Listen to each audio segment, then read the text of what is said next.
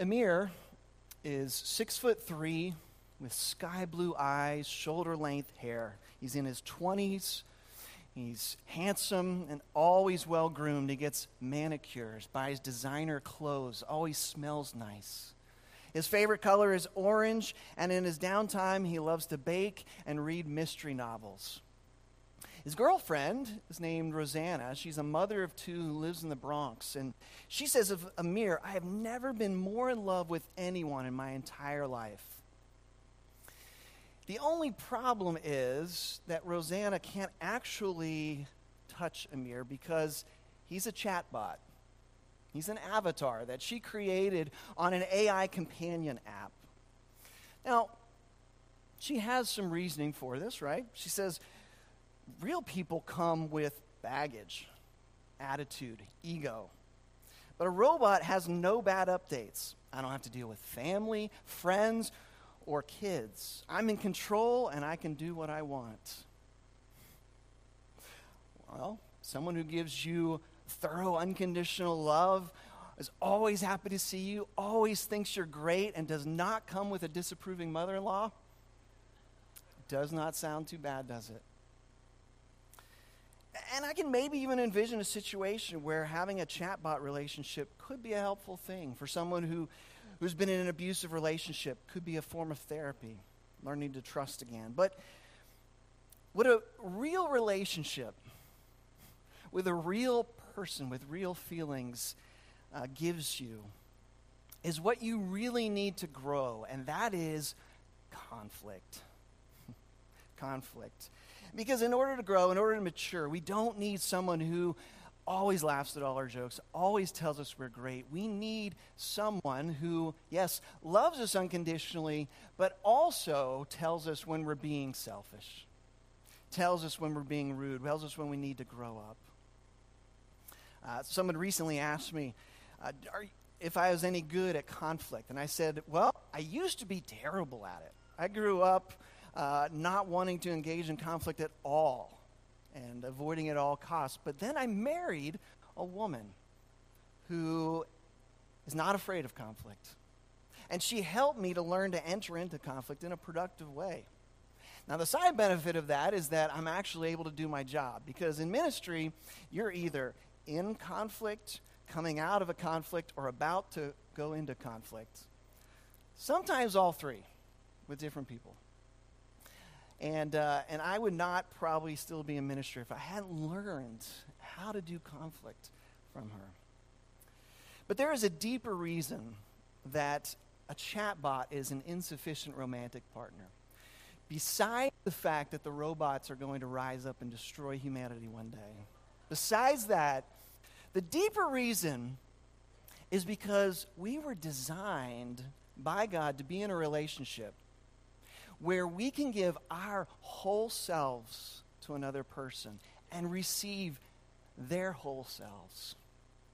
As an old song I used to listen to in the early 2000s, if you want my glory, you got to take my shame. I'm not half man, you have to have all of me. Someone with real faults and real feelings. And the Bible tells us that there are no shortcuts to having a real intimate relationship. And that pursuing such intimacy outside of the covenant of marriage is not only insufficient, but in a twist, it says it's actually life-threatening. So we are going to look at what the book of Proverbs has to say about marriage, about intimate relationships in Proverbs 5. If you are able, please stand for this reading of God's word.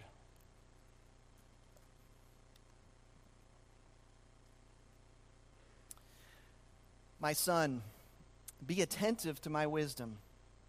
Incline your ear to my understanding, that you may keep discretion, and your lips may guard knowledge. For the lips of a forbidden woman drip honey, and her speech is smoother than oil. But in the end she is bitter as wormwood, sharp as a two-edged sword. Her feet go down to death, her steps follow the path to Sheol. She does not ponder the path of life. Her ways wander, and she does not know it. And now, O sons, listen to me, and do not depart from the words of my mouth. Keep your way far from her, and do not go near the door of her house, lest you give your honor to others and your years to the merciless. Drink water from your own cistern, flowing water from your own well. Should your springs be scattered abroad, streams of water in the streets? Let them be for yourself alone and not for strangers with you. Let your fountain be blessed and rejoice in the wife of your youth, a lovely deer, a graceful doe. Let her breasts fill you at all times with delight, be intoxicated always in her love. Why should you be intoxicated, my son, with a forbidden woman, and embrace the bosom of an adulteress? For a man's ways are before the eyes of the Lord, and he ponders all his paths. The iniquities of the wicked ensnare him, and he is held fast in the cords of his sin. He dies for lack of discipline, and because of his great folly, he is led astray. This is God's word for God's people, for the good of the world. Please be seated. A warning against adultery is a key theme in Proverbs. In fact, it's basically what chapters 5 to 7 are all about. And of the two main characters in Proverbs, wisdom and folly, one of the two is primarily identified in these chapters as being the adulterous woman. Folly is this adulterous woman. And the first thing we see in these chapters is that wisdom knows there are forbidden relationships. Verses 3 and 20 in the passage we just read in chapter 5, they both talk about a forbidden woman. And chapter 7 tells a whole story about a young man who's walking down the streets of his city, and a woman comes out and grabs him and kisses him and invites him into her home. And it ends with these words, "All at once he follows her, as an ox goes to the slaughter. He does not know that it will cost him his life." Now, we have to ask, why would adultery cost someone his or her life? I mean, after all, most people today say, it's just sex, right? It's no big deal. As long as it's between consenting adults, anything they want to do is fine, right? Well, the answer starts with the plain fact that God has called adultery sin. And what God calls evil, we ought never to call good. In the 7th commandment says very clearly, do not commit adultery. And then the New Testament says, flee sexual immorality. And the Greek word there is the word porneia, from which we get the word pornography. And it basically means kind of a catch-all word that basically means any kind of forbidden sexual activity outside of marriage. It says flee from that. Because when you do that which God calls sinful, you hinder your relationship to him. And you also hinder your relation to your spouse if you're married, and probably your future spouse if you're not married. In many cases, I have seen it way too many times. Adultery leads to destruction of a marriage, destruction of a family, destruction of a reputation. And it's not a coincidence that many people who commit adultery end up leaving the church, leaving the faith, choosing their desires over their relationship with God. Not always, of course. But choosing your desires over God will ultimately cost you your life. Last week I talked about how Proverbs view our behavioral choices not just as one-time choices of wisdom or folly, but really as roads that are leading to a destination. That wisdom leads to life and eternal life, and folly leads to death. And so we learn here in chapters 5 and 6 and 7 that to give in to the forbidden woman is a path down the way of folly, which leads to death. Listen to what happens to the adulterous woman. Verse 5 and 6, her feet go down to death. Her steps follow the path of Sheol. She does not ponder the way of life. Her ways wander, and she does not know it. Now listen. I know there is a gender thing going on here. Let's just address the elephant in the room. Because this is all being written as we talked about last week, as instruction from a father to a son. And the embodiment of folly here is what? It's a woman. And that can be problematic. And here's why. I grew up in the purity culture movement of the 80s and 90s and early 2000s. Probably many of you did as well. And in that movement, some good things came out of it, but there were also some what I would call troubling implications. And one of them was that the idea that women are primarily the problem when it comes to purity. That women are the essential guardians of purity for both themselves and for men. Right? That if you don't dress modestly, women, you are the reason that men stumble. Now, I am all for modesty. But notice that the writer, the father figure in Proverbs 5-8, never blames the sins of the man on the woman. In fact, I would say that this term, forbidden woman, is really a synecdoche. It's really a symbol for any sexual relationship outside of marriage. And the writer never excuses the young man's poor choices by saying, well, if that forbidden woman hadn't just been so tempting, if she hadn't dressed so immodestly, this poor young guy would have never gone down the wrong path. No. What does Solomon say? He says in Proverbs 6, he who commits adultery lacks sense. He who does it destroys himself. Men, you are responsible for your sin and your choices. Yes, there is temptation all around us, but you cannot blame a woman. No one can make you choose to commit adultery. God calls you to follow him, and the fruit of the Spirit is self-control. And the Holy Spirit, as you grow in your faith, will grow you in your ability to say no to forbidden relationships. And to be wise is to know some relationships are forbidden. As verse 8 says, keep your way far from her. Do not go near the door of her house. But wisdom also knows that what happens to your body affects your soul. There is a Tom Cruise movie that I can't recommend to you, so I'm not going to tell you the title of it, okay? But there's a scene in it that is very memorable. In the movie, Tom Cruise's character has a one-night stand with a woman, and then she shows up a few days later unannounced, and she begins questioning him. And she says, when did you stop caring about the promises that you made? And he says, promises? What are you talking about? I never made any promises. And she says, don't you know that when you sleep with someone, your body makes a promise whether you do or not? Interesting. And she's right? The world likes to pretend that sleeping together is just innocent fun. There's no deeper meaning or attachment to it, but we know better. And there are so many things that tell us that, right? From the essential dignity of the Me Too movement to the massive sense of betrayal spouses feel when their person cheats on them, to the trauma of rape. We know that there is much deeper meaning than just sleeping around and having fun.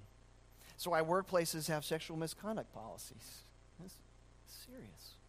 Tim Keller says that God has created us integrated, embodied souls, so that what we do with our bodies affects us spiritually and wholly. Bodily union was created to both signify and strengthen a whole life permanent commitment and covenant between spouses. Sex is a God-ordained way for two people to give up their independence and to say mutually and to each other, I belong completely and permanently to you.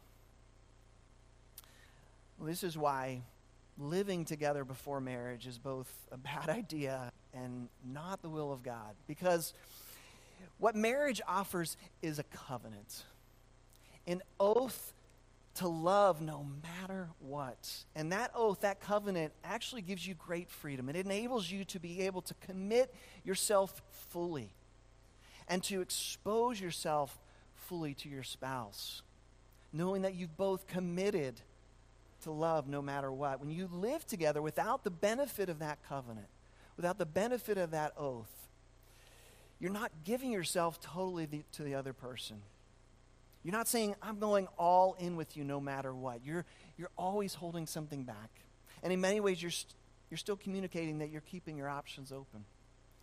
Right? In marriage says this is forever, but living together says this is great until something better comes along. Don't give everything physically until you're ready to give everything emotionally, financially, spiritually. Now, we might register an objection here when we recognize who is writing this chapter. Right? Who is it? It's King Solomon. And the objection is something like this. Didn't Solomon have 700 wives and 300 concubines? Who is he to talk about self-control and purity? And, that's a good point. You're right. Solomon followed. He followed in the foolishness of his father David, who followed in the foolishness of the kings of the other nations by taking on multiple wives. And Solomon clearly didn't do it for love, right? It's very likely he probably didn't remember all their names. For kings, having a harem was a power move, right? Much like having land and cities and multiple palaces to live in. But it's also not a coincidence that David and Solomon both faltered later in life. For David, his decline begins with his theft and assault of Bathsheba. For Solomon, it seems to start when he begins marrying foreign wives. And we can sort of read this proverb as a bit of prophecy. He who commits adultery destroys himself. Now, God in his grace kept David and Solomon from totally destroying themselves, but polygamy really set a precedent that was part of the decline of future kings and the nation of Israel itself. Because the decline of Israel was not due to political decay, but primarily the writers of Chronicles and Kings tell us to moral decay. The result of kings choosing to act poorly with their bodies and it affecting their soul and the soul of the nation. So here's this passage warning against adultery, warning against fornication, and yet we're reading this 3,000 years later. Probably not that different of a time, but still recognizing that we're swimming in a sea of sexual immorality. Seeing it everywhere on billboards, one click away on our phones. How do we stand a chance at obedience to God in this area? Well, the answer is that God calls us to give our whole selves to God and to our spouses. Now, let's get something out of the way. The Bible does not condemn sexual sin because it is against sex. Quite the opposite. Because it is God himself who created it, who created it for our good. And when you read the Bible, it doesn't take very long to see that the Bible is not prudish. In fact, in many places it can be pretty explicit. Verses 15 to 20 in our reading contain multiple metaphors about married life. And verses 15 and 19, they're images of female sexuality. Verse 18 is an image of male sexuality. And in verse 19, we get this advice, a command. It's really interesting. He says, be intoxicated always in her love. And the Hebrew phrase here literally means may her love make you drunk. That's the kind of marriage that the Bible wants us to have, that we are so in love with our spouses that we are intoxicated with them. Now, this was radical in biblical times. In fact, it's been pretty radical for most of human history, maybe up until about 200 years ago. Because for most of history, marriage was not primarily about having a deep relationship and mutual pleasure. Marriage was about what? About having children, securing the bloodline, about increasing wealth, securing your property. It was not about pleasure. If a man wanted that, there were mistresses for that. But God tells Israel here in the Ten Commandments, in the Song of Solomon, that marriage is to be the place of great delight and mutual enjoyment of a husband and a wife. And he says that delight in marriage is an antidote to the lure of adultery. Again, verses 15 and 20, what they're saying is that it is not just enough to say no to the wrong relationships. You also have to say a strong yes to the relationship that God has given you. Delight in the wife of your youth. Delight in the husband that God has given you. If you're not married, delight yourself in the Lord. And here's the thing. The secret behind Christian marriage and sexuality is that there is a deeper spiritual reality behind it all. The Apostle Paul says in Ephesians 5, he says, "Husbands, love your wives as Christ loved the church and gave himself up for her, that he might sanctify her, having cleansed her by the washing of water with the word." What Paul is saying here is that marriage is ultimately a reflection of the relationship between God and his people. See, God didn't just create us to be his servants, but to be his bride. He is not just a king and a ruler, he is also a lover. And Jesus gave everything for us, entered fully into covenant with us. He is our true lover, infinitely faithful to us, and he calls us to be faithful to him. And so the Apostle Paul can then write, you are not your own, for you are bought with a price. So glorify God in your body. He's saying, don't you see with what great love you have been loved? How Jesus died to save you, to make you beautiful and perfect. So go and love like that. Now, one last thing before we're done. And that is this question. How do we reconcile the warnings that are here? Right? What Proverbs says about whoever commits adultery destroys himself. How do we reconcile that with the concept of grace, which is at the heart of the biblical message and the heart of the Christian faith? Another way to ask that question is what I often hear, especially young people say, which is, why does the church take such a hard, unbending stance on sexual sins, often shaming those who falter, and go so soft on other sins like injustice and greed and gluttony? And that's a good question. And a fuller answer would take a whole nother sermon. But let's start here. Let's start here. And that is that we are all broken sexually in some way. We're all broken. From the young man who can't stop looking at pornography to the frigid husband or wife, to the girl who thinks she wants to be a boy. We are all broken at some level. None of us is operating fully the way that God wants us to in this realm.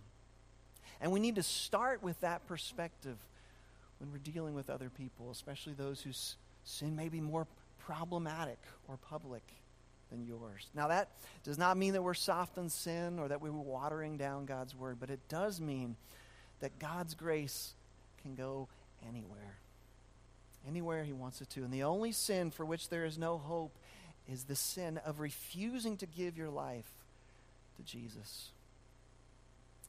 But if you will give your life to him, no matter what you have done, he will give you all the love that you need. He will work to wash you clean by the water of his word. Does Jesus care about what consenting adults do? Yes. Jesus cares about what they do because he cares about their souls. And he wants them to flourish, wants you to flourish, not to perish. So drink water from your own cistern, flowing water from your own well. For a man's ways are before the eyes of the Lord, and he ponders all his paths. Let's pray.